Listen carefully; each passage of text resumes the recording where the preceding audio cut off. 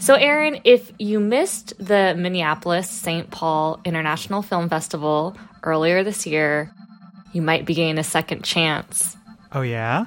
2 of the movies that were at the film festival, Lost Illusions and Neptune Frost, they're both playing at the St. Anthony, Maine for the next 2 weeks. So take advantage if you're interested.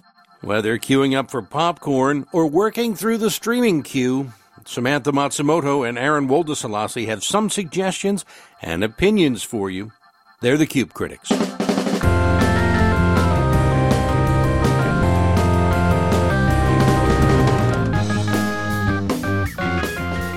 So you watched a movie this week that's about Buzz Lightyear, but not the toy Buzz Lightyear. That's right. I ended up watching Lightyear.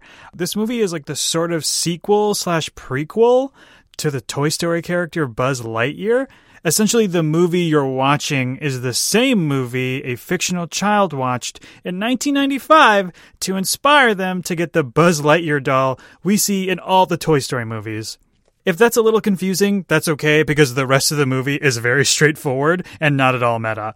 Lightyear follows Buzz and his team as they attempt to live on a relatively hostile planet they're forced to stay on. The film moves pretty quick in typical Pixar fashion and gives an interesting take on the boneheaded nature of the Space Ranger we met so many years ago. Jokes and emotions hit you really quick thanks to this fantastic cast featuring Chris Evans, Keke Palmer, Taika Waititi, and more. It's not at all complicated. It's a great story with fantastic visuals that makes for a really great weekend outing with the kids. And just to address the mild controversy of this film, there is a lesbian relationship in the film. Their parents, they play a small part of the film. Honestly, if seeing 2 women in love bothers you, then straight up, you're just going to have a rough June. Lightyear is available in theaters now. If you're not interested in Buzz Lightyear, I can suggest to you a kind of fun, quirky movie. I saw Brian and Charles this week. It follows a lonely inventor, Brian, who has been largely unsuccessful until he invents a robot named Charles, who is made up of all these random parts, including a washing machine for a chest. Brian and Charles become kind of almost like a big brother and a little brother, or like a parent-child, as Charles starts to learn about the world around him.